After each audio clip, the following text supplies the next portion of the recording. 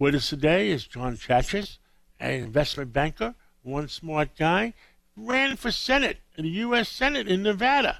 And he's been looking at the numbers, and he is a little bit angry about certain things. John, tell us what you're angry about. Well, we've been watching this unfolding disaster in finance, the bankruptcy of FTX Digital, a crypto exchange that had come apart at the seams with a bunch of young people playing with other people's money. And that's a terrible thing, and it's a fraud, and there's going to be people that go to jail, young people that go to jail. But actually, the dirty understory here is really the political aspect of FTX's failure. And what we've discovered, it's not us, if you go to opensecrets.org, you can click right on the button. Open Secrets is an organization that tracks Federal Election Commission donations, and they have tracked that massive amounts of money, probably dirty, stolen money, has gone to political figures on both sides of the aisle. $85 million over a 3-cycle period, the vast majority of which in the 2022 period. And it's incredible. And the number of large political figures who are having to now look at their account and say, what do I do with this money? And I think it's going to be one of these things where they're going to have to give it all back. How much money is involved here? This is the person that's gotten indicted, gotten arrested, the gentleman from FTX. That's right. Sam Bankman-Fried and a couple of his entourage. Collectively, these three individuals' names are on $84.3 million worth of donations. Sam Bankman-Fried giving away $46.5, Ryan Salame, $23.5, and Nishad Singh, $14.3. So the three of them... Question. Was it their money or was it the customer's money? Well, there is the question.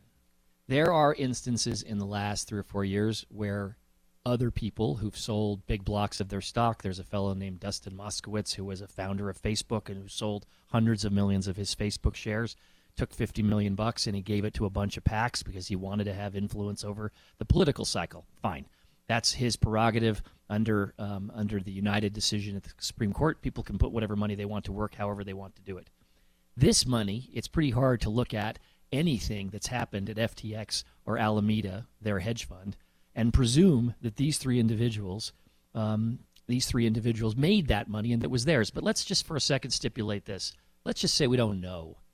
At a minimum, if you're a senator or you're a congressman and you receive money from these three people, and there's this giant cloud over whether that money was stolen, it seems absolutely essential right now that everybody give it back. There is not yet a federally appointed court administrator for FTX, but there will be, as there was in the Madoff scandal.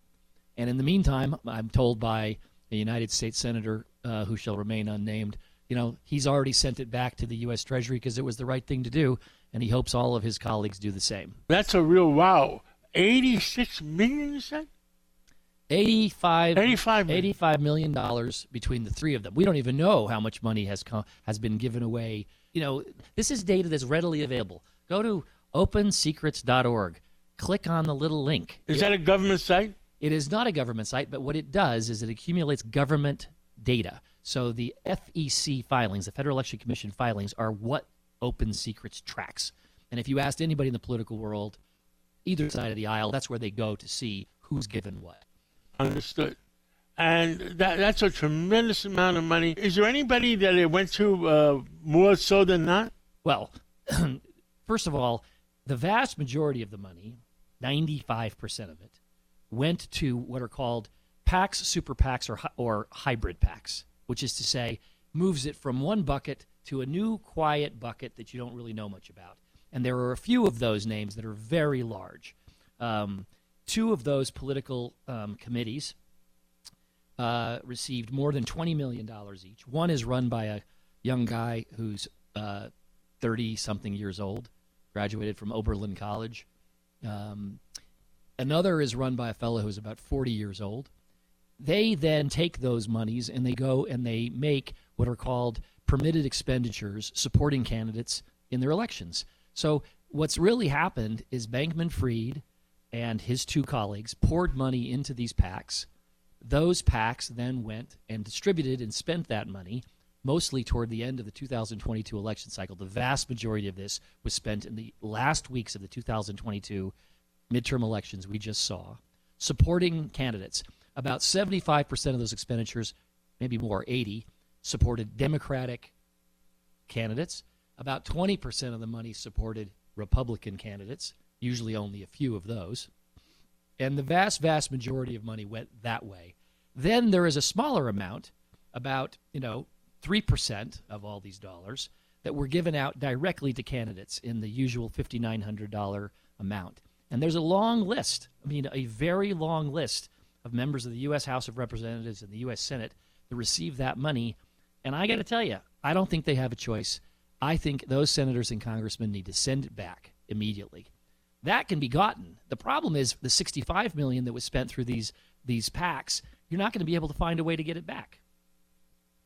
That's the problem. That is a lot of money, and I guess we're going to wait and see what the trustee's going to do. And the trustee in the Madoff case managed to claw it back. Is that a good word for it? Yes. Irving Picard and David Sheehan took them about 3 years to get it, but they got back $14 billion. Here, I don't know what they're going to get back. I feel, given the cloud over what's happened with the money, the one thing that every senator and every congressman ought to be doing is they better open up their wallet and send the money back to the U.S. Treasury. It can be held by the U.S. Treasury until it's put into the hands of a federal trustee. It is incomprehensible to me how anybody could accept this money from these people and not wonder, was it stolen?